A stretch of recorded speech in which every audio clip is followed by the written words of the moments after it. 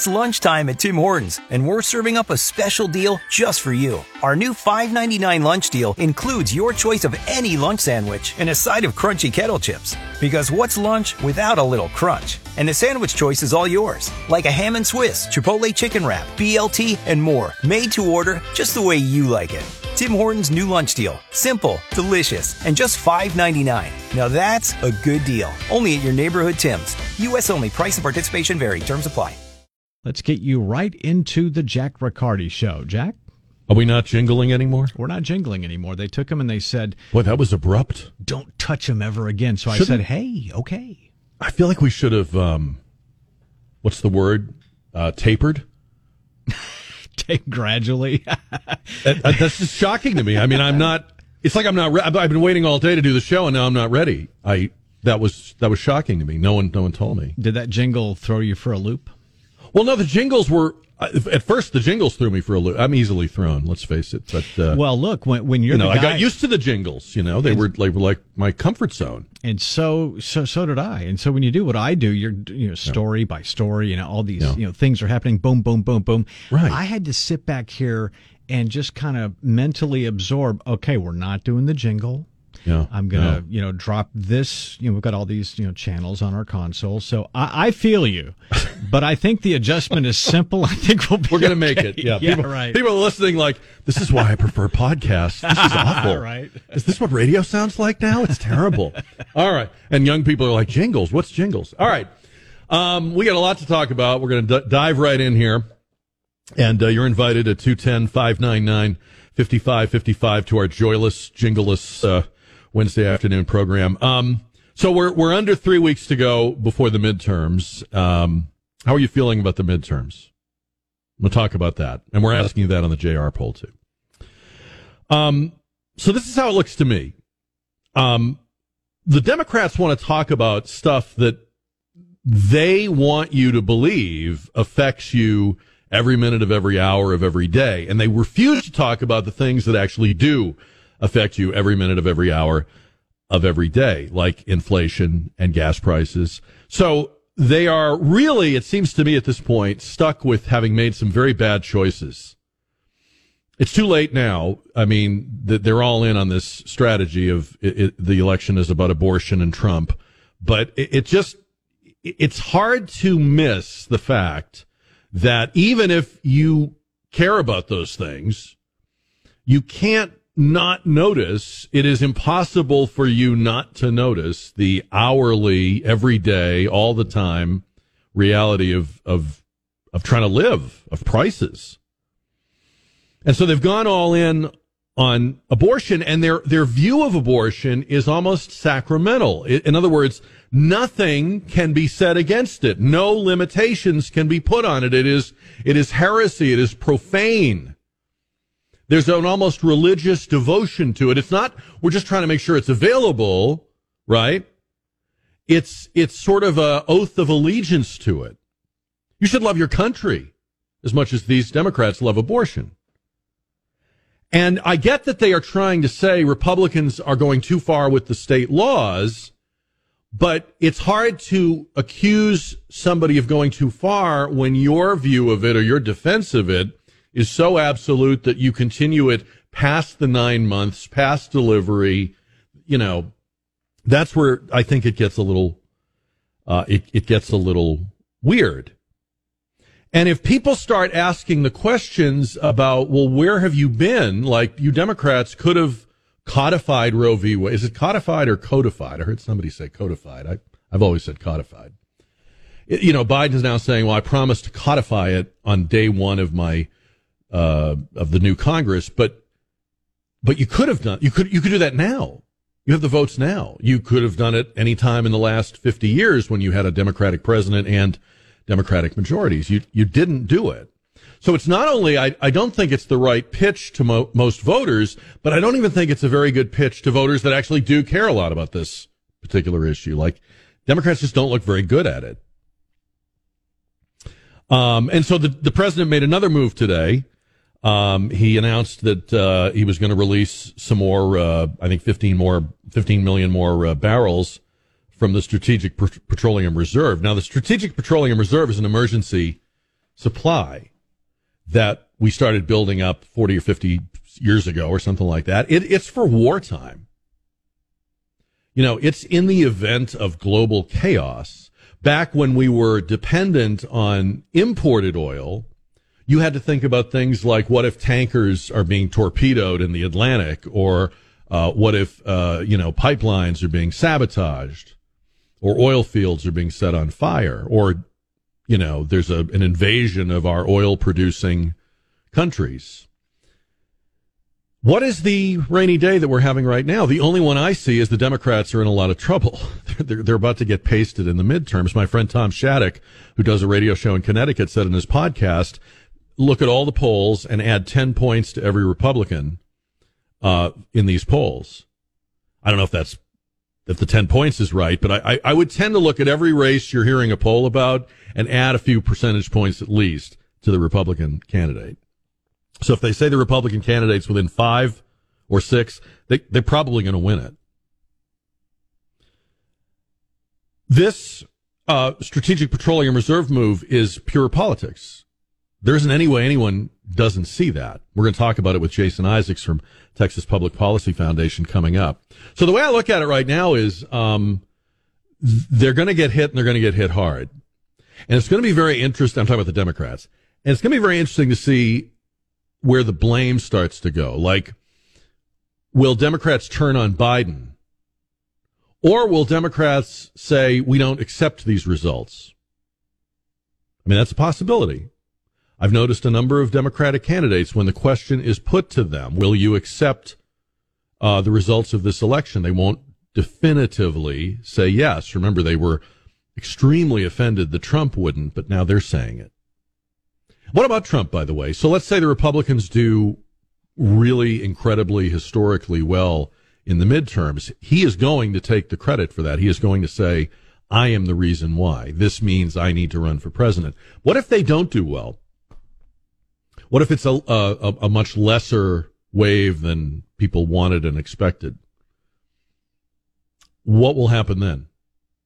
I have the feeling Trump will then pivot and say, this is because the party isn't listening to me.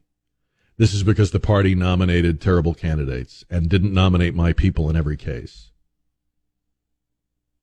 I have the feeling that all the excuses on all sides are all written already. It's already been done. They're just waiting to see which one to plug in.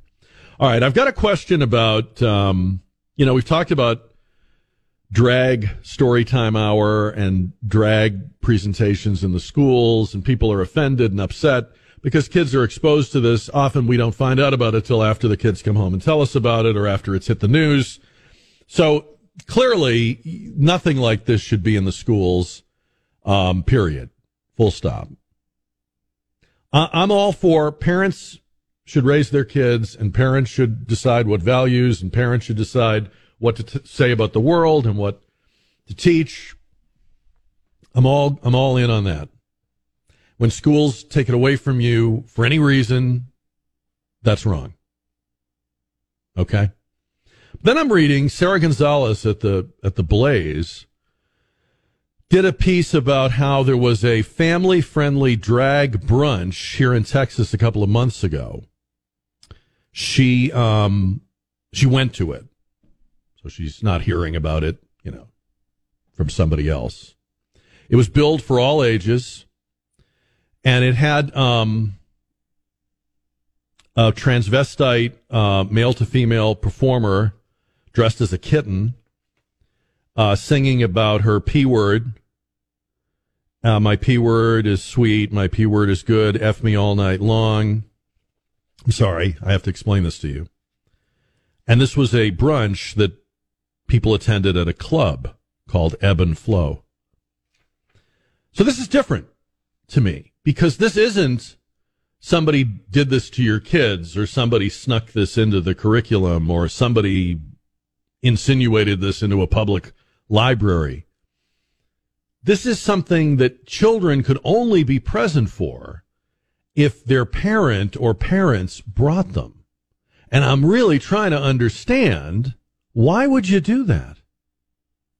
Like, in what context would you think I need my kid to see this? I mean, look, there are gay parents, there are transsexual parents, but even they, I would think, would say this is not appropriate. This is not good for kids to see. These aren't words I want kids to hear or repeat. This isn't the portrayal I want my kids to see. I mean, I'm not even talking about obviously conservative or traditional parents aren't going to go anywhere near this thing, but I can't understand why any parent of any sexual orientation would choose this.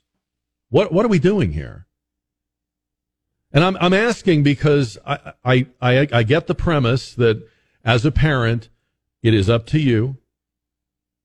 But I'm asking why? What would be the point of this? I mean, it's this bigger questions like why are we exposing children at a younger age to things that they don't yet need to know?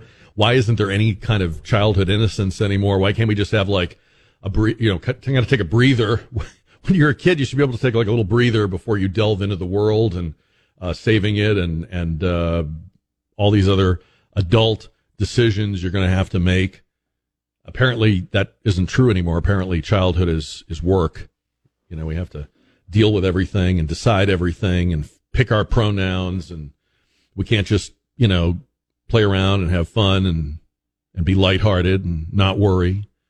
We have to tell our kids, all the evils of Trump and the Second Amendment. And, I know when I was a kid, the worst thing was having a nightmare. It seems like we give our kids nightmares now. It seems like we're spoon feeding them nightmares. Anyway, that's something I wonder about with this whole thing. And again, the story that she did at the Blaze is a little bit different from the ones we've talked about, only because, again, those were, hey, I just found out that they're doing this at my kid's school. How dare they? Versus, these are people there were kids in the audience for this thing. I saw some of the video. There were parents that took their kids to this. And I'm asking why. I'm not saying you did it, but why do you think? Why would parents take their kids to a drag brunch, do you think? Or do you know? It's just weird to me. I will bend over backwards. Well, maybe I shouldn't say that about this topic, but I will bend over backwards to defend parents' rights to be parents. The government shouldn't get involved. Nobody should be nosing into that relationship. You teach your kids what you want to teach them. You give them your values or better values or whatever you want to give them. I really don't understand this choice, and I want to. I'd like to. Because this isn't even a good, even if you were somehow trying to convey to little kids the notion of sexual fluidity, this wouldn't be the way to portray it. I mean, this would be like if you wanted your son to respect women, would you take him to a strip club? That's about as much sense as this makes to me. I mean, there are women there. I guess you could say, here's some women who are on the job. I mean, that's how it looks to me. All right, what do you think about the midterms? How are you feeling about the midterms right now? I have hesitated to say this, not so much because I'm afraid to be wrong, but because I have bad memories of how upset people get when things don't go the way they expect them to. And particularly I remember in 2012 when everybody thought at the end of that race that Romney was going to defeat Obama for a second term, and he didn't. I was on in the morning back then, and people were calling the show and crying, and I didn't know what to do about that. So I've hedged my bets. I'm gonna stop hedging them now. I think this is going to be as bad or worse for the Democrats than anything you've heard. I think this increased turnout you're hearing about, I think the polling, the generic ballot, this desperation move today with the Strategic Petroleum Reserve, it's just not enough to even really help him, but he's throwing everything at the wall to see what'll stick. I think this almost religious devotion to the abortion issue, I'm not I'm not telling you to be complacent. I'm not saying don't bother to vote, but I think this is going to be a huge red wave. I think even the Democrats know they've not made this, but what about abortion thing work? It just isn't working. People are in a lot of pain, a lot of misery. They are literally reminded on an hourly basis that they can't afford things. They're having to make choices about things. And it isn't like, if you went through some traumatic event in your life and you had to really scale down your budget. People are saying, I'm working as hard as I ever did. I still have a job. But all of a sudden, everything is more. I'm running out of, paycheck before I run out of month. I know people that are pretty careful with their money, and it's not working for them. I'm not talking about people that are spendthrift. These are responsible, frugal people, and they're not making it work. 210-599-5555. I'll also tell you that I think their only hope at this point is to keep you believing that you're not going to make it, that the result you want is not going to happen. They've got to discourage you. But I don't even think that's working. I don't see any sign of that. So in case you haven't heard, the early voting is heavy in places where it's already started, which is most states. It's heavy. It's in some places record. And that's how it looks to me. But what do you think? 210-599-5555. How are you feeling about, how are the midterms looking to you? Chris is on KTSA. Chris, good afternoon. Hey, good afternoon. I'm old enough to remember 96 and the contract with America, and I know we don't have anything sort of like that now, but I'm kind of like you. I think it's going to be at least that significant of a change or more. I think in the last 6 to 8 years, Republicans are hesitant to answer polls, so I think they're consistently undercounted today. Yeah. And if it's a 4-point generic lead on polling, it's probably more like 8 to 10. Is just my read and take on things. Yeah, no, I think you're right about the underreporting. And, you look at places like, I saw we're in New York, that Republican running against the Democratic governor, Hochul. He's only 4 points behind her. I know, that's crazy. If that's happening there, then I think probably, the Georgia races, the Wisconsin race, Nevada, Arizona, I think these are all going to go with the Republicans. I'm not even saying, by the way, the Republicans deserve all this success. I'm not a Republican, but it just looks to me like they're going to be the recipients of a very angry, and very, broke American people who see all of their pain and misery as having been caused by the people they have put into office. So they're not buying that this is Putin. They're not buying that this is cyclical. They're going to assign the blame to the people who are in charge. And that's the Democrats. That's how I see it. Friday, we'll have our Raul Jimenez Thanksgiving Dinner Radiothon. We'll be live from the Alamo Lounge all day. You'll be able to donate all day. You can even donate right now. Go to ktsa.com, and the donate button is in the upper right-hand corner of the homepage. President Biden came out today like a game show host and announced a new prize showcase with less than 3 weeks to go before the midterms. It's more oil from the SPR. How do you like me now? And he is really using the Strategic Petroleum Reserve as if it was his, get out of trouble card for the midterms. Certainly not what it was set up for originally, as our next guest explains every time he joins us. Jason Isaac from Texas Public Policy Foundation, a former Texas state representative on our KTSA Connecticut Quality Water Softeners Newsmaker line. Jason, good afternoon. Great to be on. Thanks for having me. So this SPR is for like times of war.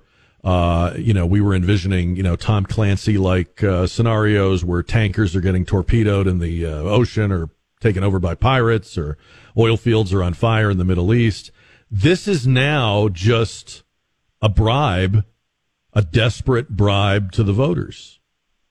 Yeah, this is Biden's tool It's the Strategic Petroleum Reserve, created in 1970, had about 600 million barrels by 1990. We're at the lowest point that it's had since before 1984 now. He's taken 1 million barrels a day, competing with American energy producers. He's pit the government against American energy producers. We're still about 1 million barrels per day below what was being produced pre-COVID during the prior administration. But this current administration is the one that said, I guarantee you we will end fossil fuels, that said no more drilling on federal lands, no more drilling, including offshore, no ability for the industry to continue to drill.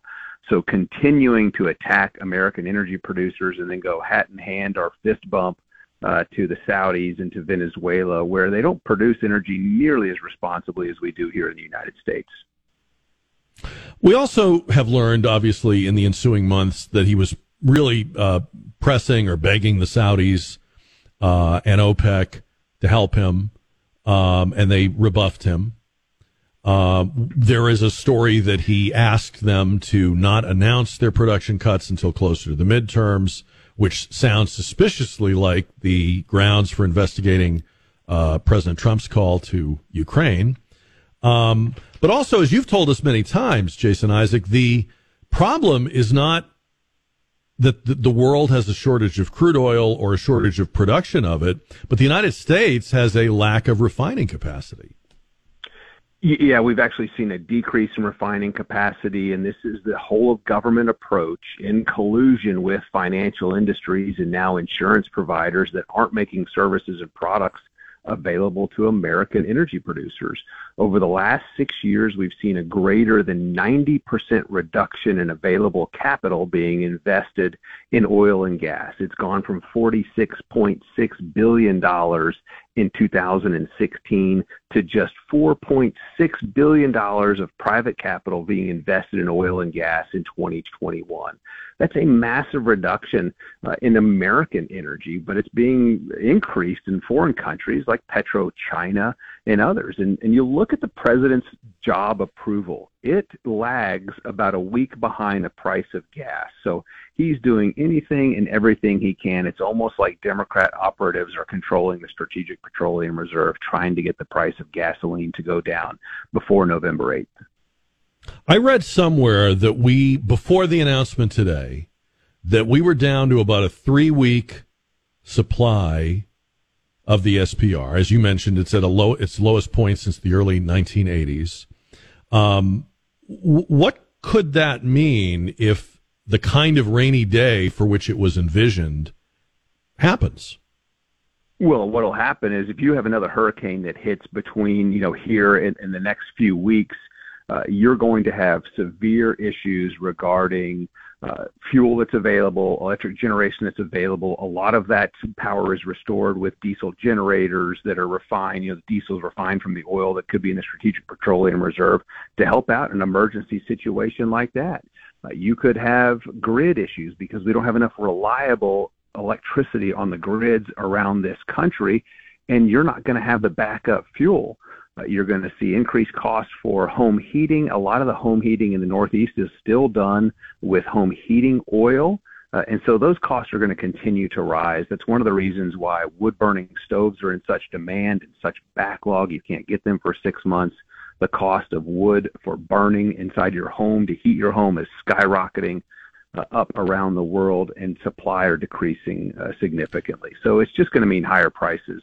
And that's just going to have a greater impact on the least among us. We're talking with Jason Isaac from Texas Public Policy Foundation on KTSA. What about I keep reading about the energy crisis in Europe, which sounds pretty dire. Rolling blackouts, rationing.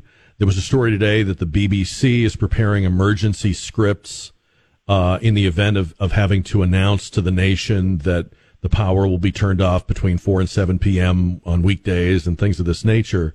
So it sounds as if it's bad and getting worse. Is there any way those conditions could come here, or are we talking about apples and oranges? No, they're actually already here, and these policies are rooted in decarbonization, attaining net zero. They feel like that this will stave off the so-called climate crisis. Mind you, deaths from weather-related events are down 98% over the last 100 years. That's because we've mastered the climate with access to affordable, reliable energy. With that access, we can improve the strength of buildings, our homes, but they're still on this cult-like path to decarbonize their economies, and doing so doesn't mitigate a changing climate. If every single signatory to the Paris Accord, including China and the United States, who haven't ratified this in the United States, it's not law in the United States, if all these countries met their terms, the temperature differential by 2100 is going to be less than 0.17 degrees. They're trying to stave off 2 degrees of warming. Even if it does warm 2 degrees, that's going to continue to be mild and manageable. But the models show that eliminating CO2 doesn't do anything to stave that off. But that's where these countries are going. Germany's not backing down. Freezing deaths are going to continue to rise in the winters across Europe. And I think it's too little too late for the UK, even though their new Prime Minister has listed the ban on fracking. They may have enough energy come next winter, but this winter is going to be devastating for them. And those policies are taking root here, not only in states around the country, but in cities around this particular state that are trying to decarbonize. And doing so doesn't improve the environment. It doesn't mitigate climate change. It just increases the cost of everything that we do and ultimately dehumanizes the planet. Jason Isaac, Texas Public Policy Foundation. Always great to have you. Thank you for making time for us. Great to be on. Thank you. All right, 4:43 is our KTSA news time. 210-599-5555. All right, so we're talking about that. We're talking about the midterms, less than 3 weeks to go before the midterm elections. We'll be here on that night here on KTSA with live into the night coverage. We were talking about the drag brunch. I don't want to play for you. They had a debate in the Georgia governor's race between Brian Kemp and Stacey Abrams. And they had this guy, a real tool, named Chuck Williams. He's a talk show host in Georgia. This was the opening question he put to Stacey Abrams, cut number 2. Chuck Williams, you get the first question of Stacey Abrams. Thank you, Donna. Ms. Abrams, public opinion polls in our state show support for the right to abortion, Medicaid expansion, and banning assault weapons. You are on the side of public opinion in each of these issues, yet you are behind in almost every poll. Why? Oh, man. What a suck-up. I'm telling you. I mean, you got to see the video too, because he's like a giant slurping version of Karl Rove. I guess you could take it the other way. I guess you could say, well, he's asking why is she such a terrible candidate if she's right on the issues. But to premise the question with, you're right about everything, why aren't you winning? That's how the debate started. But Kemp is up in that race. There hasn't been a poll in weeks that shows that is even a close race. For all the bias for Stacey Abrams. Remember when they put her on Star Trek and made her the president of Earth? I mean, no matter what they've done for her, rising star of the Democratic Party, Biden's shortlist for VP, she's blowing it. She's not winning. Why? Why? Why are you not winning? Why? All right, so I wrote an article about this at KTSA.com today. You know, we have heard for the last 2 years that Georgia is Jim Crow on steroids. It's the worst place in the world. Major League Baseball stripped them of the All-Star game. Delta Airlines, Coca-Cola, all the corporate citizenry in Atlanta excoriating Georgia for its voter ID laws. Here is the first day of early voting. They start earlier than we do. On their first day of early voting, they had 131,000 votes. By comparison, the last midterm election year, 2018, first day of early voting was 71,000 votes. So they almost doubled it. And if that's voter suppression, that's the worst voter suppression anybody's ever seen. They're not doing it right. If this is what happens when you require a voter ID, black people won't be able to vote, and elderly people won't be able to vote. No, not happening. And Mark Robinson, the lieutenant governor of North Carolina, was talking about this the other day. I think we played one of the other clips from his interview, but this was something he said on the Dan Bongino Fox weekend show about voter suppression. Listen to this, cut number 1. The soft bigotry of low expectation is not soft. It's as hard as a punch. It's as devastating and has been as detrimental in the black community as a stick of dynamite chucked from the Ku Klux Klan. I mean, this stuff is ridiculous. To suggest that the people who survived the Middle Passage, survived the horrors of slavery, and then survived Jim Crow, now have reached a point where they can't go down to the DMV to get a free ID to secure their votes. Not only insulting, it's ridiculous.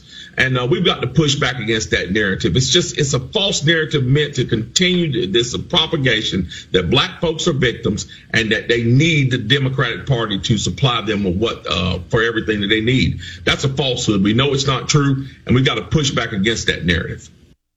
Yeah, 131,000 first day early votes, 70,000 last time. John Fetterman, the Pennsylvania Democratic Senate candidate, released what they're calling his medical record after weeks on the campaign trail where he has been obviously struggling, and people have been asking where are the records. But what they released was a letter in PDF form, 1 page, from his primary care physician, Dr. Clifford Chen. And so it's basically a doctor's note, like you would have to bring to work to, justify a sick day. And it's just a kind of a breezy, everything's fine, he's doing great.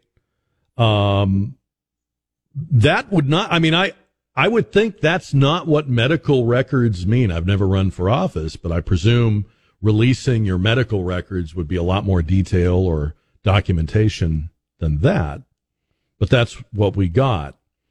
I don't know if you've noticed his wife, Giselle Fetterman, is now kind of a campaign surrogate. She's kind of out there doing the Edith Wilson thing for her husband. And I don't know if this is some sort of strategy or what, but now she has started identifying as bi. So she goes to these events and she's wearing Biceratops T-shirt and these other punny slogans about being bisexual. And she's also demanding that the media clean up its reporting on his health care, calling the media reporting, particularly that NBC News piece on Fetterman, ableist. All of this reminds me of, I don't know if you recall when Trump was president, he pulled this. He was clearly one of our older presidents, at the time the oldest. He was, to look at Donald Trump is not to see a guy that's in good health. Okay, well, I think we can say that. But he did this. He put out everything's fine. My doctor says I'm great. My numbers are incredible. And they had a meltdown. They had a freak out. Now, I realize there's a difference between being president and being in the U.S. Senate or running for it. But I guess if you are insisting that there be transparency from candidates, where are the people who were upset at Trump's lack of transparency? And I have no dispute with you on that. It was a lack of transparency. I don't know if there is anything wrong with Trump or not, but they were not forthcoming about that like they should have been. But where are all those people that were having cows about that over this? It's the kind of thing that just turns people off from politics altogether when they realize, oh, you don't really believe what you're saying. You only say it about one side, but not the other. And I've said before, by the way, I don't even think Fetterman's stroke or his health is the reason he shouldn't be in the Senate. The reason he shouldn't be in the Senate is he has bananas ideas about socialism and government. I'm not worried about whether he can give a speech in the Senate. I'm worried about how he's going to vote in the Senate. And I think it was a mistake to even zero in on his health, frankly. But since they've chosen to do it, it's pretty funny that he's basically pulled the Trump strategy. You got to love it, right? It's sort of like symmetry. Republicans got one. Now the Democrats got one. But that's what's going on. She's going around saying you shouldn't be reporting on his struggles. That's ableist. 210-599-5555. Yeah, we were talking about John Fetterman, the Democratic Pennsylvania U.S. Senate candidate. He did an interview with Dave Weigel, and Weigel asked him about the fact that he has wanted to or has called for the early release of convicted murderers. So he asked Fetterman, when someone convicted of first degree, when would you determine, or how would you determine when someone convicted of first degree murder deserved clemency? And Fetterman's response was the Morgan Freeman test. And my antenna went up because to the best of my knowledge, Morgan Freeman has never been convicted of first degree murder. I checked, he has not. But you will remember that Morgan Freeman famously played a guy named Red in the movie The Green Mile, the Shawshank Redemption, right? Where he was the guy in prison and languishing away in prison. A very sympathetic character in that movie. So the Morgan Freeman test, according to John Fetterman, is a touchstone because everyone's seen the movie. So he says, I ask people, would you want Morgan Freeman to die in prison or not? Would you want him to spend the rest of his life in prison and die? He says, I've never met anybody who said, yeah, he should die in prison. I would vote for him to die in prison. So, as Lieutenant Governor of Pennsylvania, John Fetterman has a vote in these things, and he has voted in favor of the release of actual murderers. Like a guy that beat a high school student to death with a baseball bat and then shot him because he was the son of a cop. But Fetterman says the way to understand this issue is to think of a fictional character in a movie and say, would you want Morgan Freeman to die in prison? Well, no, I would not. I don't even want Morgan Freeman to die out of prison. By the way, in the book on which the movie is based, by Stephen King, Morgan Freeman's character sabotages his wife's car to collect insurance money, killing his wife, his baby, and I think another person was in the car. So I don't know if he's actually seen the whole movie, but And we all love Morgan Freeman, but that's not even a very sympathetic character. But imagine your answer to the question of early release for convicted murderers is to cite a movie. And, we can laugh about it. For the record, I would say yes, Red should have died in prison. But we can laugh about this, and we will, but this kind of also, I think, goes to show that we've kind of infantilized the political discussion in this country and political debate in this country, because that should not even be. I mean, that's an answer that should be returned as incomplete. You didn't answer the question. That's not an answer. That's a movie. That's fictional. What's your answer? Explain it in real world, real life terms.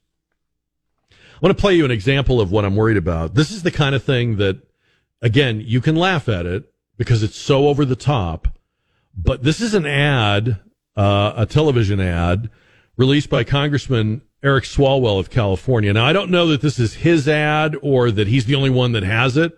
It's been associated with him. I think he released it on Twitter, in fact, but it's an ad for Democrats called Lock Her Up, and it's about the one issue that they think is going to save them and maybe even turn things around in the midterms, and that's abortion. I want to play the ad for you, and Don, we may need to pause it a little bit so I can annotate it because I got to explain some of the visuals.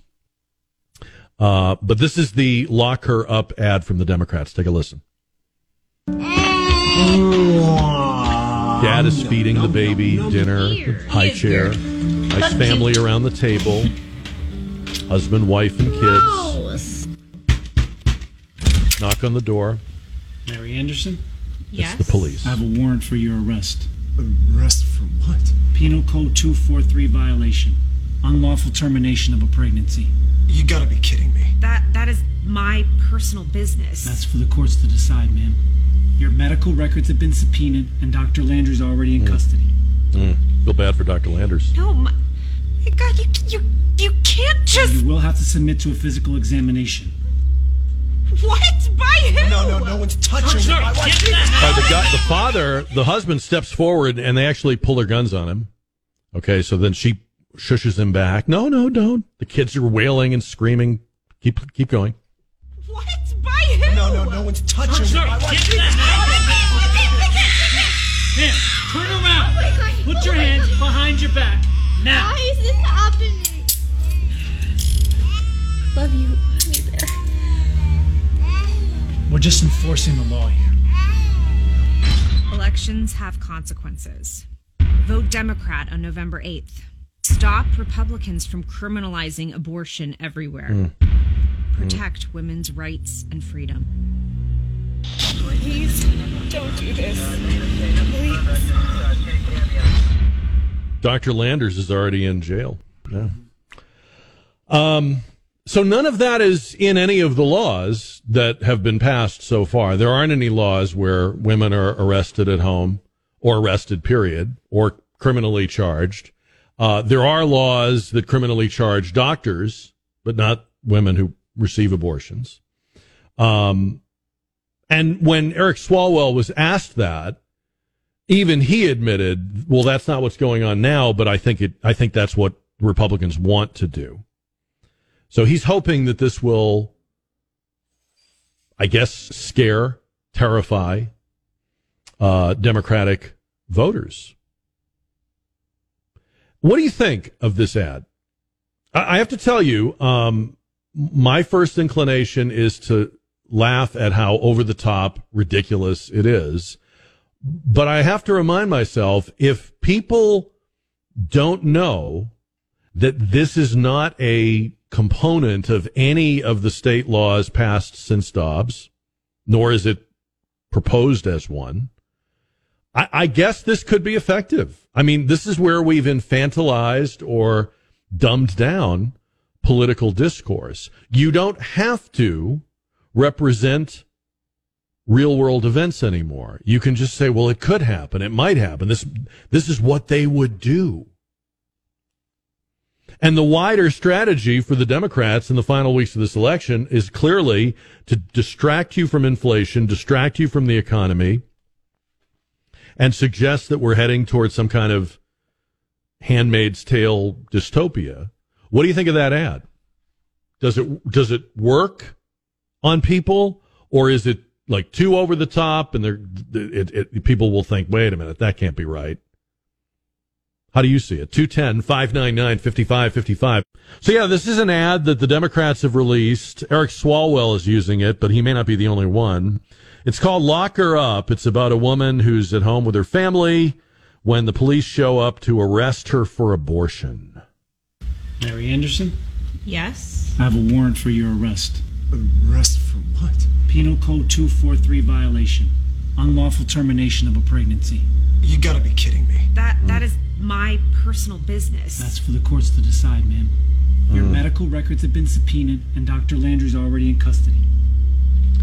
All right, so will this ad, none of that is in the laws that states have proposed or already passed. Is this ad effective, or is it so ridiculous that it will not work? What is your take on that? Dan is on 550 and 107.1 KTSA. Dan, good afternoon. Good afternoon. Very good show as always, Jack. Thank you. Thank you, Dan.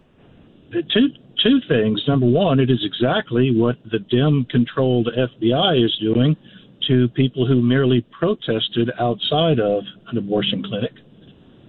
That's a good really point. Happened. You're aware of yeah, that. We should make that ad. That would be a good ad to make in response. You know, exactly. Say, we're already doing this, so we know the Republicans are going to do it as well. I mean, that's ridiculous. But with Swalwell involved, there's not a lot of gray matter that went into the thought process. But secondly, you could replace unlawful termination of a pregnancy with unlawful ownership of a firearm, and that's exactly what Beto and some of the others would be after. So it's ridiculous, and it is, you remember the term yellow journalism. I mean, that's all it is. Do you think people will see through it, or do you think it'll be effective for them, Dan? I'm in my mid-60s, and I firmly believe by this point, so many people have made up their mind in voting along whichever party line they're going to vote. I don't think it will have a great deal of impact one way or the other. Okay. Minds are already mostly made up. Dan, thank you. Appreciate the call. Appreciate the kind words. I mean, you got to expect that there will be all kinds of variations on this theme because, as I said earlier, that this is what they are left with. This is the messaging thread for the Democrats for the next 3 weeks. They just can't run on the economy. They can't run on Biden or his record. They don't want to even mention him. They don't even want him appearing with him on the campaign trail. So, abortion is what it's the basket they put all their eggs into. But I think what's happened here is, you may remember we had a conversation on this show a few weeks ago where a lady called and said that she was really worried. She thought that there really were a lot of voters who would vote in this election, in this midterm, based on the Republicans going too far or being perceived as going too far, or this ad suggests they haven't done it yet, but they will go too far in regulating abortion. I have to tell you, I've been watching the Republicans all my life. I don't think they have the guts to go too far on anything. But anyhow, so she was worried. She said, "Jack, I think you're underestimating. This could happen. This could be a shocker on Election Day when a lot of women, a lot of voters turn out and reject Republicans, even though other things would seem to favor them having a red wave election, reject them because of the Dobbs decision." I think she might have been sort of right at one point, maybe in the late summer. I think there might have been a point where the Supreme Court overturning Roe v. Wade had given energy to the Democratic base. You know, it even seemed to jazz up Joe Biden a little bit, right? And they were throwing some pretty sharp elbows. And you could see where maybe they were closing the gap in the generic ballot and regaining momentum. They certainly felt that they were. Their hopes got up. But that's all dissipated. Every survey on issues, I'm not talking about candidate polls, every survey on issues says that consistently, men, women, different demographics, different age groups, it's the economy. It's inflation. It's gasoline prices.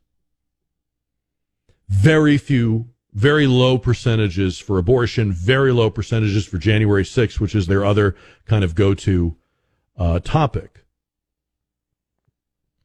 And I think if it ever had the chance to help them, it came at the wrong time and it didn't last. Do you think this ad will be effective? 210-599-5555. And Terry's on the radio. Terry, good afternoon. Hi. Can you hear me? I can. Okay. I just wanted to say that I think the Democrats are pulling at whatever straws they can because they know the economy is terrible and everything else is terrible, and their name looks like mud. So they're going to pull at whatever they can. If they pull this ad today, in a few days they're going to pull another ad and another ad because they're desperate. They know they're going to lose a bunch of elections. I agree that they're desperate. Do you think an ad like this will help them?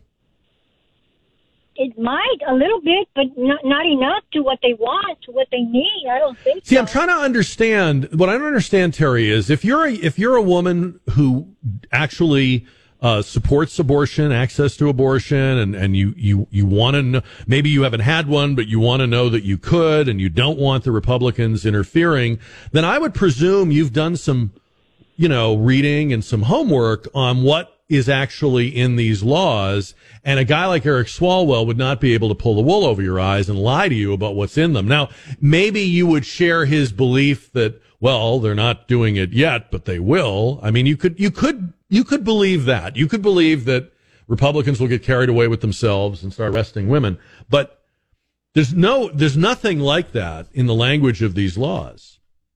And presumably somebody who was very keyed in on abortion would know what was in these laws. You'd be, checking out websites, and you'd be following people on Twitter. And if this is your issue, then you know more about it than I do.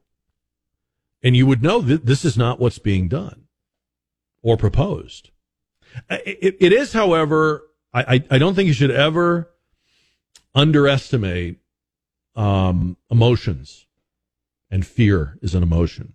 And this is really a fear ad. This is the what if, ad. And there's a long tradition of this in American politics. I mean, you can go back before my time and probably before your time. LBJ ran an ad with a nuclear mushroom cloud against Goldwater. I mean, you can go a long way on emotion and fear. But will this be effective? Does this pull their fat out of the fire? So I guess the theory here is that when a political party wins big and picks up a large majority, they get drunk, they get reckless, they think they can, like the Tears for Fears song, everybody wants to rule the world.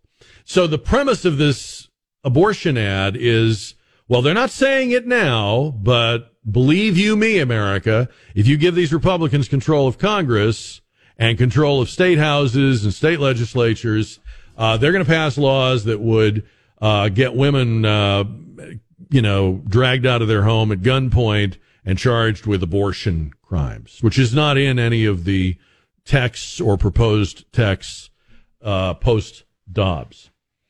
If that is true, if that's what they're saying and that's what they want you to believe, couldn't I argue that Democrats got drunk with power in the years after Roe v. Wade, which coincidentally were really good years for Democrats? They had a lot of success. They had a lot of years in which they controlled both houses of Congress and often the presidency. Couldn't we argue that they have been drunk with power when it comes to abortion? I hear politicians today, governors, senators, members of Congress, candidates for office who are Democrats, who are talking very casually about abortion through the 9th month of pregnancy, postnatal abortion, and so forth. So I guess they are warning us that the Republicans will be as drunk with power as they were after big victories. How does that ad strike you? 210-599-5555 shows a family around the dinner table. Dad's feeding the kids. Mom's there. Everybody's happy. And then the police, there's a knock on the door. Police show up. It all turns into a nightmare. Guns are pulled. 210-599-5555. Your thoughts about that. Stacey Abrams was on Morning Joe on MSNBC, and she was connecting abortion and inflation. The question from Mike Barnicle was, aren't you guys going to get pasted on inflation? That's what people care about. Listen to her answer, cut number 7. You're running for governor of Georgia. I would assume, maybe incorrectly, but while abortion is an issue, it nowhere reaches the level of interest of voters in terms of the cost of gas, food, bread, milk, things like that. What can a governor, what could you do as governor to alleviate the concerns of Georgia voters about those livability, daily, hourly issues that they're confronted with? But let's be clear. Having children is why you're worried about your price for gas. It's why you're concerned about how much food costs. For women, this is not a reductive issue. You can't divorce being forced to carry an unwanted pregnancy from the economic realities of having a child. And so it's important for us to have both and conversations. We don't have the luxury of reducing it or separating them out, but we also have to talk about what a governor can do.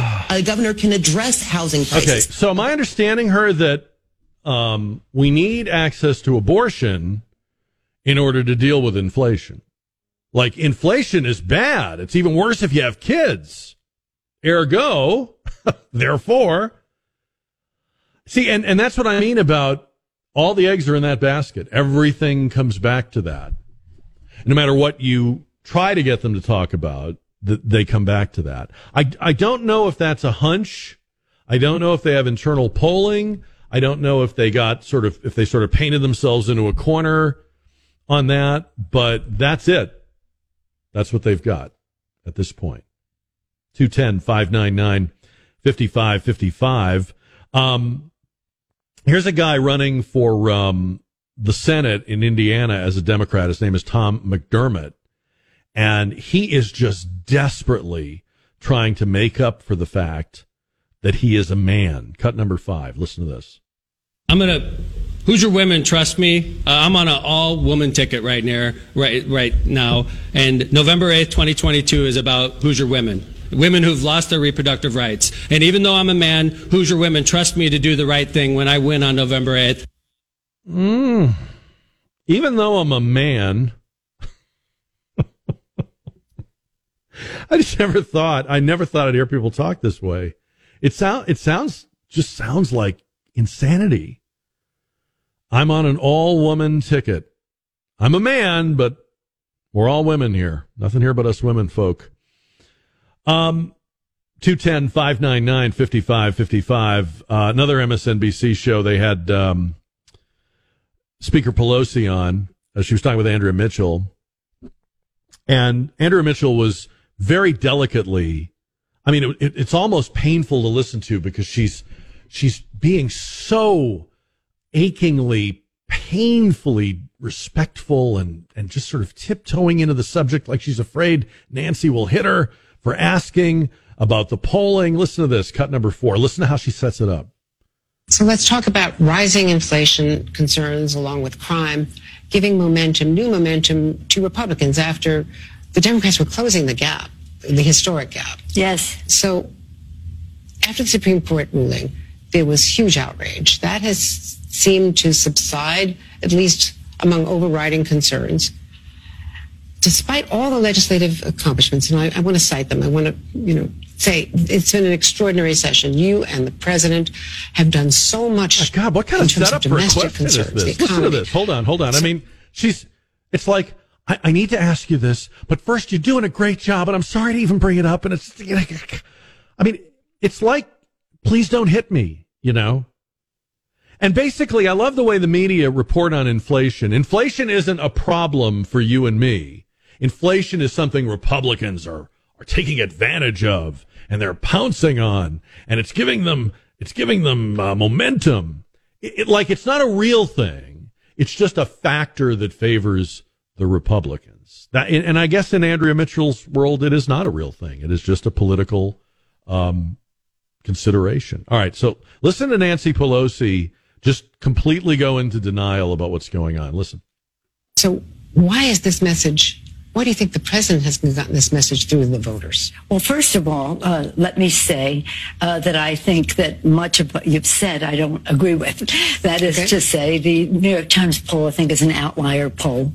You cite one poll, but all the other polls. It's also the Real Clear Politics. It's just the New York Times. It's showing similar issues. No, but that was one that brought down the average, and it was an outlier. It wasn't even that big a sample. New York Times. I dismiss that. I have been, since Congress adjourned, I've been in an average of 5 states a week, and I can tell you that women's concerns about their freedom are very, very much still very significant in terms of how they will vote. In fact, 80% of people who care about a woman's right to choose say they will vote, they will determine who they vote for. So again, Washington has always been, the Republicans are going to win, there's no question, for a year and a half.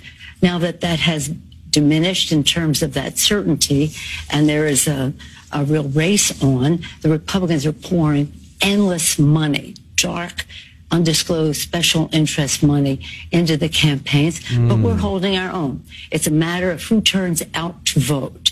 There are issues that of course, we want to fight inflation. It's a global issue.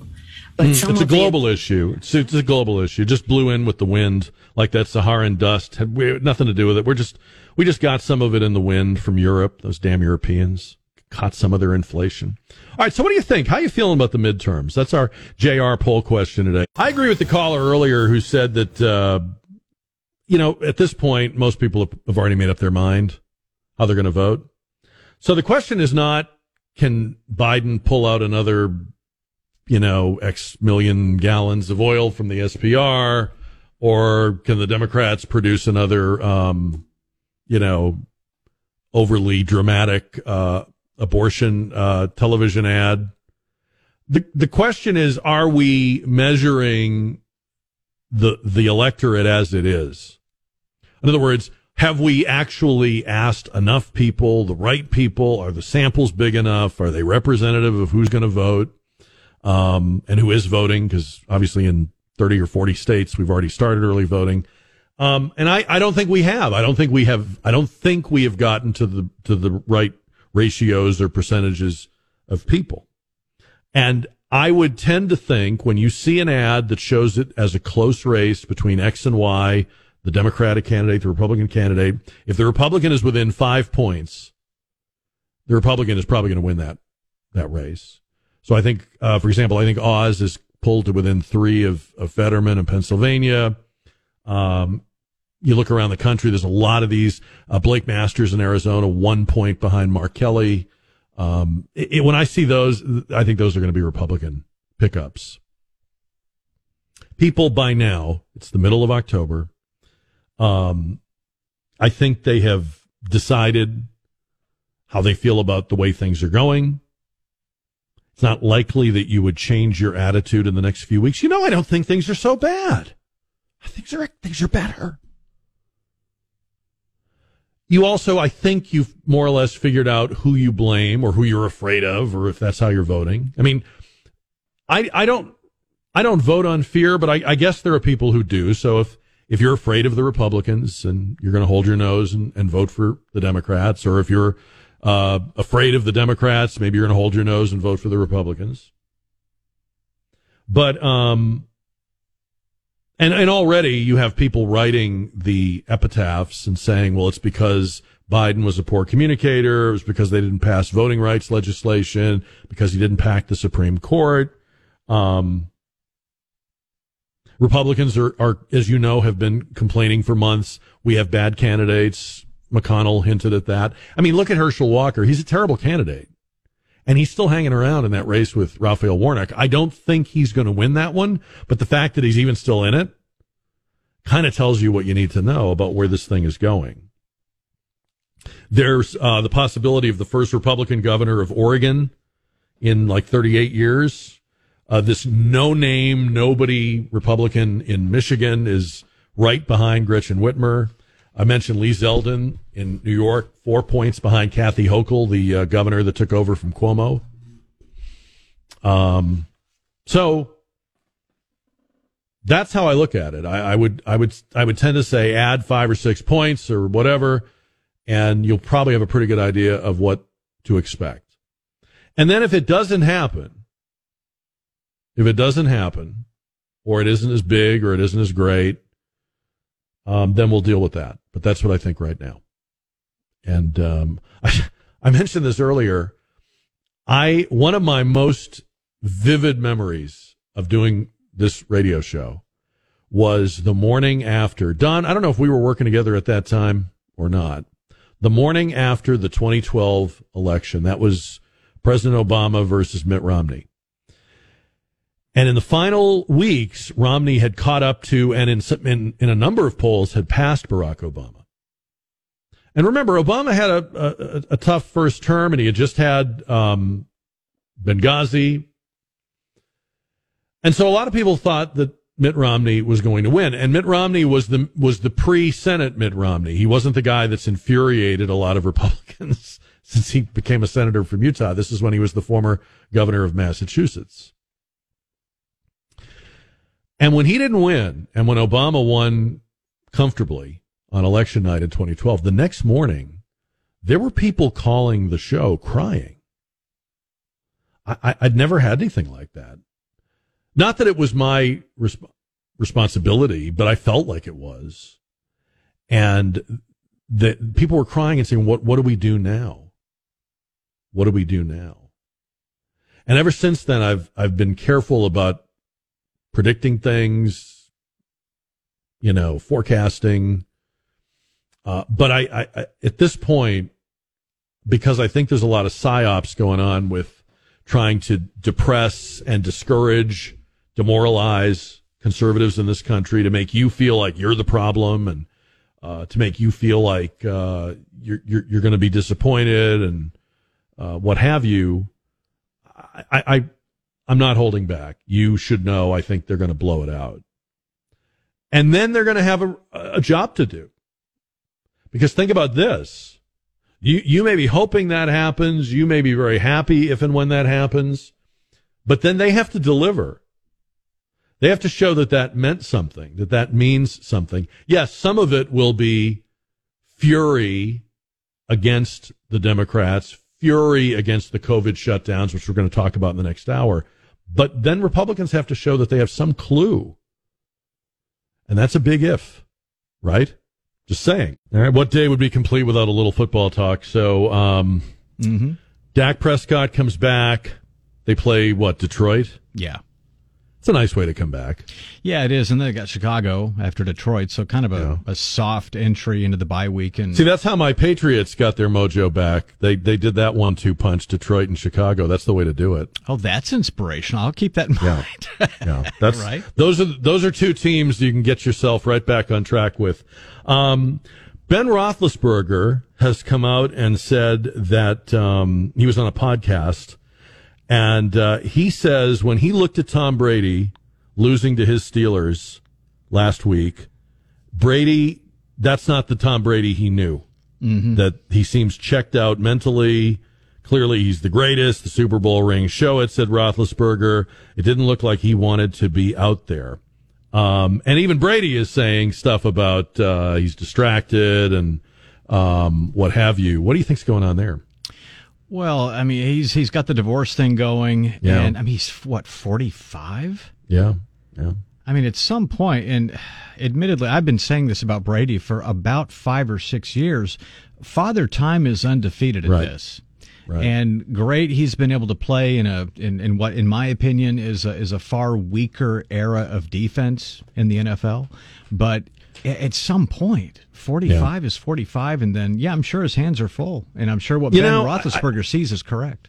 We all know what's going on, or we think we do. We at least have some idea of what's going on personally, and I don't like to talk about that or delve into that because that's something only the people involved, only the people involved in a marriage really know. What's going on. But I do have to say, Brady's a little vulnerable on this because his whole forte is that disciplined approach, right? Like his thing has always been nobody works harder, nobody preps more, nobody's more devoted to conditioning.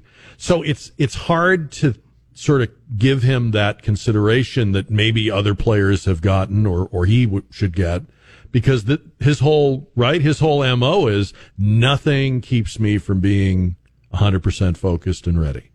Well, let's compare probably the two top quarterbacks of the 2000s. That would be Brady and Peyton Manning.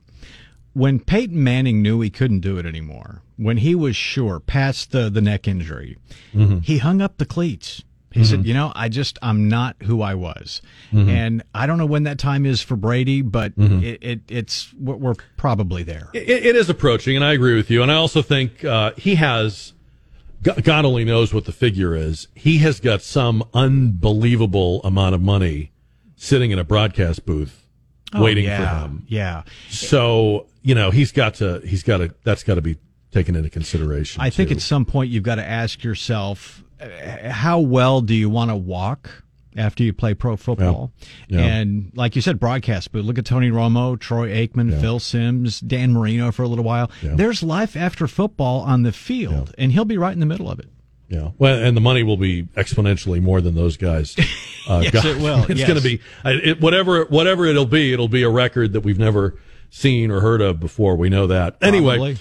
All right, 210-599-5555. Been asking you today, how are you feeling about the midterms? You can tell me at 210-599-5555. You can tell me Jack at ktsa.com.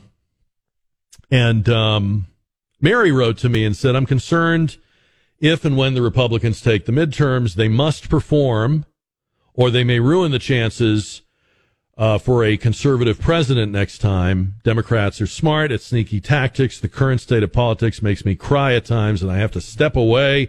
My friends always remind me that God is in control. Sincerely, Mary. Yeah, that's your friends are giving you good advice, Mary. If you're like lying awake at night, if you're crying, if you're having temper tantrums, if it's coming out in the way you drive, step away, step back, because we don't need to marinate in this. We don't need to soak. It's not worth your health or your blood pressure. And I know it may sound weird me saying that, but I really mean it. I mean, if it meant turning off talk radio, do it. Because I do think that if you look at the arc of history, there is more going on than just what we do. There are other forces at work. And if you read any history or know any history, you also know that people in any particular moment, I mean, pick any year, any point in American history, the people in that moment did not know and were usually wrong about what was going to happen next. So they didn't know where they were in the history that now we can look back on and say, well, this war took place from this year to that year, or this depression took place from this year to that year. In those events, in those periods, this people didn't know. 210-599-5555. But yeah, I think at this point, for me, it comes down to most voters have made up their minds, and the measurement of those voters is flawed by the fact that people who are conservative, people who are faith-based, people who supported or maybe still support Trump are very loath to be surveyed or sampled. They just won't do it. And you're not getting them. You're not picking them up. And because you're not picking them up, I don't even think you really know how many of them there are, because if you can't get people to take your survey, then you can still weight your survey, accordingly to reflect, or extrapolate for them. But I don't think they can even do that. 210-599-5555. Bill Gates says on CNBC that the energy crisis in Europe is good. We were talking about this with Jason Isaac from Texas Public Policy Foundation. He says the energy crisis in Europe is going to be a good thing in the long run because it will move people to renewables faster. I'll give him credit for honesty. He didn't sugarcoat it. There's a lot of people talking about your life, your existence, like it is just a transitory thing. Like you're not living, you're not a real person with dignity and importance. You are just in the way of progress. We're not interested in you. We're interested in where we're going to be in 30, 40, 50 years. And we need to just get past you.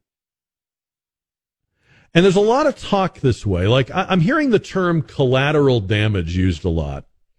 Now, the first time I ever heard the term collateral damage was in connection with warfare. And it meant that if you dropped bombs on your enemy, but you hit the town or the hamlet or, killed a farmer's chickens instead, that was collateral damage because those were not militarily valuable targets or intentional targets. And, so collateral damage is anything you do that's extraneous to what you were trying to do.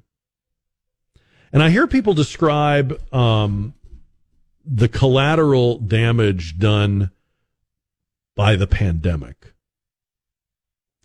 So jobs that were lost, businesses that were ruined and closed, collateral damage. Loss of education and children's mental health, collateral damage. Loneliness, depression, drug overdoses, suicides, collateral damage. But here's the problem. Collateral damage is supposed to be inadvertent. We didn't know we were doing it. Can you really say that about the policies under COVID? Did they really not know they were doing what they did? And this is important because you're voting for, in some cases, in this election, people that made those policy decisions and now want to keep their jobs. You lost yours, or a lot of people did, but they believe they should keep theirs. The collateral damage that they refer to so casually should not apply to them. So this election and the next one and the one after that, well, they will all involve people who were making decisions between 2020 and 2022 about how to respond to COVID. Some of them are Democrats, some of them are Republicans, some of them are in office, some of them are running for office, some of them are beyond our vote, like Dr. Fauci. We're talking about collateral damage. Bill Maher got on this subject on his show on Friday night, and it's funny to me because I hear Bill Maher say things that I've said, that we've said on this show. I'm not saying he got it from this show, but to know how he, to know him and his politics and where he's coming from, and to hear him say what I'm saying, given my politics and where I'm coming from, tells me that there is a convergence around some of these ideas. That, yeah, we may be polarized and divided on many things, and there's disunity in the land, but people thinking logically and applying consistency to what they are seeing are coming to the same conclusions. So here is his take on that concept of pandemic collateral damage. Take a listen, cut number 3. Now we're getting some information after a while. We have time to find out just how bad the collateral damage has been. Here's just a few cases. The pandemic erased 2 decades of progress in math and reading. See, right away, I got to say, this pisses me off. I see these headlines all the time. The pandemic didn't do that. The way we handled the pandemic did that. The pandemic certainly was a thing. But let's not just say the pandemic, because it was not written in stone that we had to handle it the way we did. ACT scores are the lowest in 30 years. Anxiety and depression way up. The body mass index doubled for kids 2 to 19. Drug overdose deaths. Murders way up. Inflation at a 40-year high. Domestic violence increased. And my favorite, car crashes. They couldn't figure this out. Like way up. And finally, I love this. This is the expert said. You know what it is? People just went f***ing mental. They just went nuts. They're like, I'm home. The f***ing kids are here all the time. My stupid husband is here all the time. I'm just going to take it out on the highway. And they did. I think he's right. And the point there, it wasn't the pandemic. It wasn't the science or your belief in science or your insufficient loyalty to science. It was the policies. It was the choices. It was the decisions. And while it is fair to say that a person operating in good faith can still make mistakes, did the people in charge during the pandemic operate in good faith? Do you think they did? When they were presented with evidence in sort of real time, like as this was happening, as we started to see the job loss, the businesses failing, the damage to our children, when we had the Great Barrington Declaration, did they have the humility and or even the forbearance to say, well, hold on a minute here. Maybe we better pause. Maybe we better rethink, reconsider what we're ordering and demanding and mandate. No. In fact, even when people with tremendous expertise in responding to public health questioned the policies. In other words, these were not people that said the pandemic is a fake or it isn't a real virus. These were people who said, I'm not sure what you're doing is the right thing to do, the right way to respond. What happened? They were called enemies. They were called deniers, which is a direct reference and meant to connect in your mind to Holocaust deniers, why they're anti-Semitic Nazis. These were people at respected medical institutions, researchers, colleges. But because they weren't the favorites, because they weren't, and I think it's to their credit, frankly, that they weren't working in public health. Many of them were overqualified for that. They were not listened to or at least engaged. They were told to shut up. And you may remember a while back we played the testimony with Rand Paul and Dr. Fauci, where Senator Paul is confronting Fauci with emails he was sending back and forth to Francis Collins at NIH, where they are conspiring and giggling like a couple of schoolgirls about how they're going to wreck and put down and silence the great Barrington doctors and the people that are dissenting. We're going to ruin their reputations, these two say to each other. So I don't think you can call it collateral damage, because they were not unaware of the damage they were doing, nor were they completely without any other course of action. In other words, this wasn't the only thing you could do.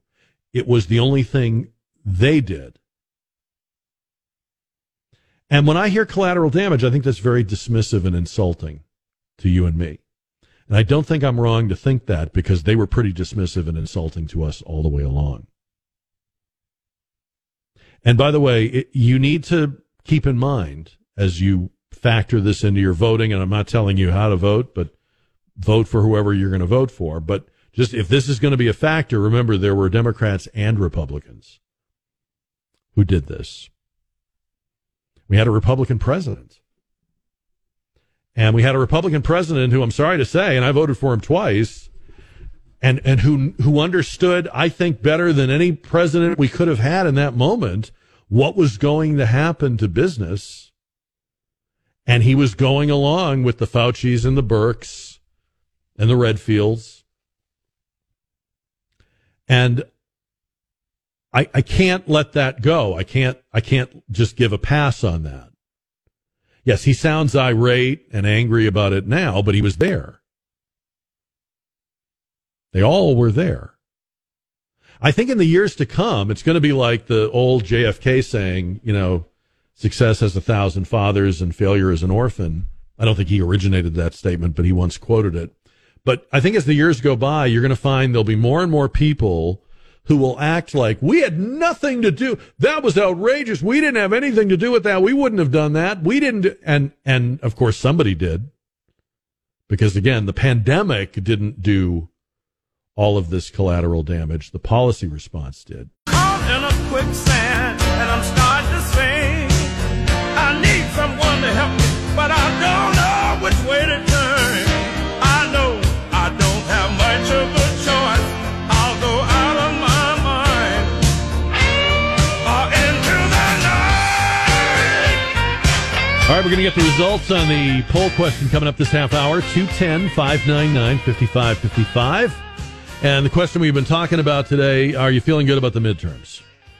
Which I guess is open, that's a wide open question, because I guess feeling good about the midterms would depend on what you hope happens in the midterms. And I suppose you could be feeling good about the Democrats winning them, or you could be feeling good about the Republicans winning them. Benjamin Crump Does that name ring a bell? Benjamin Crump is a very prominent attorney who deals in a lot of civil rights cases. He was involved with George Floyd, Trayvon Martin, and others cases, I should say, representing the families in those cases and many like those. He is the attorney that the family of the San Antonio teenager shot by a now former SAPD officer has hired. KTSA reporting today at KTSA.com that the family of 17-year-old Eric Cantu, who was sitting in his car at a McDonald's at Blanco and West Avenue, when a former police officer walked up to the car, pulled open the door, ordered him out, and mistakenly thought it was a stolen car.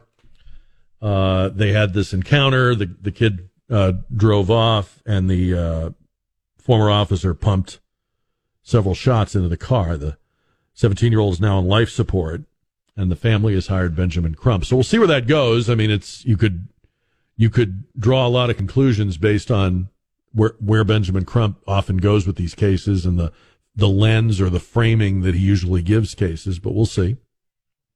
Mentioned this earlier. The Guardian of London is reporting that the BBC has prepared secret scripts that could be read on the air if energy shortages lead to blackouts or a total lack of, loss of natural gas this winter. The scripts have been written in conjunction with government ministries in the event of a major loss of power, which could also bring down mobile phone networks, internet access, banking systems, traffic lights, et cetera, et cetera. All of England, Wales, and Scotland are on one grid. Northern Ireland is on a different grid. The public would get various pieces of advice based on these pre-written BBC scripts. I'm pretty sure I'm right about this, that the BBC is part of the government. It is not like the American broadcasting company, ABC, is not technically part of the government. Sounds like it is, right? But it's not. But BBC actually is. I mean, it's chartered by the British government. Pretty sure I'm right about that. But if you think about it, how different is that from news organizations that lend themselves to the government? So, I mean, if the worst happens, if you have a situation like they're fearing they're going to have this winter, blackouts that last for days, people completely disconnected from the world, it's interesting that the government knows how it's going to communicate with people, but I'm interested in how could I get alternative sources of information? How could I get and hear from people who would perhaps cast doubt or be skeptical of or ask questions about the government's response? Notice that they have prepared and they are ready to get the official line out. Of course, they wouldn't say it that way. They'd say, well, we just want to help people and make sure they have, important information. Okay. I never worry about the government's ability to reach me. Do you worry about that? I never worry about that. I know they know how to reach me. I worry about being able to seek out and garner information independently. Like, okay, I know what your line's going to be, but I want to hear the other side or other sides. I read an interesting thing recently, by the way. Talk about the way things have changed with journalism and media. I was reading a book by one of my favorite World War II historians, Bill Brewer. He wrote a book called Drop Zone Sicily, and it's about the Allied landings on Sicily in, I think it was 1943. And the significance of that was the first time in World War II that the Allies got back onto European soil. So up until that point, all the fighting in the European theater of operations had been in places like North Africa, the Battle of London, the battle over in the Atlantic between the U-boats and the convoys. But when Allied soldiers, when American and British soldiers landed in Sicily to begin the process of taking Sicily and Italy. That was the beginning of the retaking of Europe. That was the beginning of the defeat of the Third Reich. So it's an important chapter, and he wrote this whole book about it. But he tells a story in the book about General Eisenhower, who is, at this point, somewhere in North Africa. So his headquarters is in North Africa, and the Allies have defeated the Germans in North Africa. The fighting is just about over there. And Eisenhower calls all the reporters in. So these are all the American and British and other countries' reporters that are assigned to cover the Allied war effort. And he calls them all into a room, and they close the doors. And he proceeds to tell them, these reporters, exactly what the Allies are going to do about Sicily a month before they did it. A month before the landings. Like, I think the landings were in July and this was June or something like that. Because no one knew. We knew that eventually there would be an Allied landing somewhere. Would it be in Greece? Would it be in Italy? Would it be in the Balkans? Where would it be? We didn't know. Nobody knew. And there was great speculation. And as reporters have always done and still do, when they don't know something, they speculate about it. So he called all the reporters in. Now, Eisenhower was a smart guy, right? He was no dummy, and he wasn't naive. He called all the reporters in, and he told them exactly what we were going to do a month before we did it. He did that because he said to them, I don't want you speculating in case you might speculate correctly. I wouldn't want you to guess where we're going to land and when. We need the element of surprise. So he told them with the understanding that they would keep it secret for a month. And then they would be allowed to report. Some of them even went on the landings. They dropped with the paratroopers or they went in on the amphibious craft. A month before. The biggest secret up to that point in the war, he's telling the reporters. And they kept it a secret. Every one of them. Could you do that today? Would you do that today? Can you imagine anybody, whether they're military or civilian, doing that today? And I think, people will debate, and I can tell you in journalism schools, this is a very popular thing to debate. Well, should they have kept the secret, or did they have a greater responsibility as journalists? Of course, in keeping the secret, they preserved at least some element of surprise. It turns out the Germans and the Italians were ready. And it was a very tough, bloody, horrific fight to take Sicily. But there was a little bit of uncertainty. We didn't totally telegraph what we were going to do. Telegraph, I should say. So would we and could you do that today? And I think there's a lot to unpack there. There's what is your duty as a journalist? What is your duty as a patriot? What is your duty as a free man or woman? When freedom is what's at stake, you're fighting the forces of imprisonment and tyranny. Are you, and do you trust the people whose secret you're keeping? Like, do you feel like, hey, these governments are doing a good thing. They're doing the right thing. I don't want to ruin it. I don't want to give the secret away. It's interesting to think about. It stopped me in my tracks when I read that. I never heard that particular anecdote before. It probably was not the only time in World War II that they were given that kind of advance notice of something with the understanding they wouldn't report it. They couldn't report it. On the JR poll, we asked you, are you feeling good about the midterms? 82% said yes. 18% said no. We'll have a new question tomorrow when we start at 4, or you can find it anytime at ktsa.com. You have to scroll down a little bit, but it's always at ktsa.com. Now, after tomorrow, then Friday, and Friday's going to be a little different because we're going to do our all-day radiothon for the Raul Jimenez Thanksgiving dinner. So if you've never been with us before, if you're new to KTSA, the Raul Jimenez dinner is a long-standing Thanksgiving tradition here in San Antonio. It's 25,000 plus people at the convention center who are alone, who are homeless, who are shut-ins, who are estranged from their families, or for whatever reason would be alone and or without a meal. They are provided with a meal. It is brought to them. It is served to them at a table. They have fellowship. They have people to be with.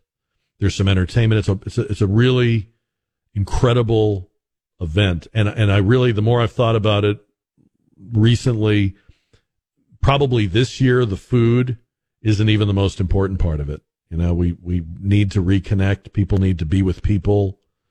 There's been too much loneliness and aloneness. And this is the first time in 3 years it's been back as an in-person event. They kept it going during COVID, but they had to do it as meal delivery, and it was, of course, far fewer people as a result. So anyway, Friday we'll be raising money for that, asking you to help us support it. You can give right now at ktsa.com, and there'll be many opportunities to give on Friday. We'll do some special things. We're going to bring Sean and Trey together with me here in the afternoon for a couple of hours, and we're going to bring back some people you're used to hearing on KTSA or haven't heard in a while on KTSA. We've got some of our famous friends are going to stop by and help us out, so it's going to be a good time. We won't have a poll question. We won't have the dish, but I think we'll more than make up for that. Speaking of food, by the way, one of the big stories in the business world this week, I don't know if you've heard this or not, Kroger's, or Kroger, it's just Kroger, right? It's not an apostrophe. Kroger is buying Albertsons, or they're planning to. They're proposing to. And there are people saying it needs to be stopped by the government or investigated by the Federal Trade Commission. If Kroger was to acquire Albertsons, both of them are among the biggest supermarket chains in the country. So if one buys the other, they would become, really big. To give you some idea, this would basically approach in size the size of Walmart in terms of employees and number of stores and so forth. And one of the things that's interesting about it, we don't obviously have Kroger's or Albertsons or any of their associated brands because both of them own several other sub-brands. We don't have those here in San Antonio. We used to have Albertsons. But one of the things people have brought up is this dangerous? Because it would be a lot of the food supply and a lot of, basically one industry in the hands of fewer people. It's consolidating, it's centralizing, and it's a legitimate thing to ask about. I think you could make the case for the merger. You could make the case against the merger. I respect that. Trust and antitrust is a big thing in the history of our country, and it's an important thing. But I always have to laugh a little bit when people go to the government and say, "Hey, feds, don't allow a merger. Don't allow the concentration of power or purchasing power." The government, the federal government, is the ultimate example of the thing people are asking it to prevent. The federal government is the largest employer. The federal government is the largest purchaser. The federal government is the largest monopoly and, monopolizing power that there is. The federal government throws exponentially more weight around in our lives than any corporation. I don't care who you're talking about. Walmart, Microsoft, Apple, oil companies. So isn't it funny that we go to them and we tug on their hem and we ask them to save us from what we think is monopoly? We are asking the ultimate monopoly to save us from monopoly. And I want to learn more about how this would work and how they plan to do it and what people who are in the know about this think about it. I mean, my mind is not made up about it. I'm not sure that I believe there should be any intervention. I'm not sure that we should go to government and let government decide who can and cannot combine. Again, keeping in mind that they certainly don't stop themselves from doing it, do they? We'll talk about it and all the breaking news. See you back here tomorrow at 4.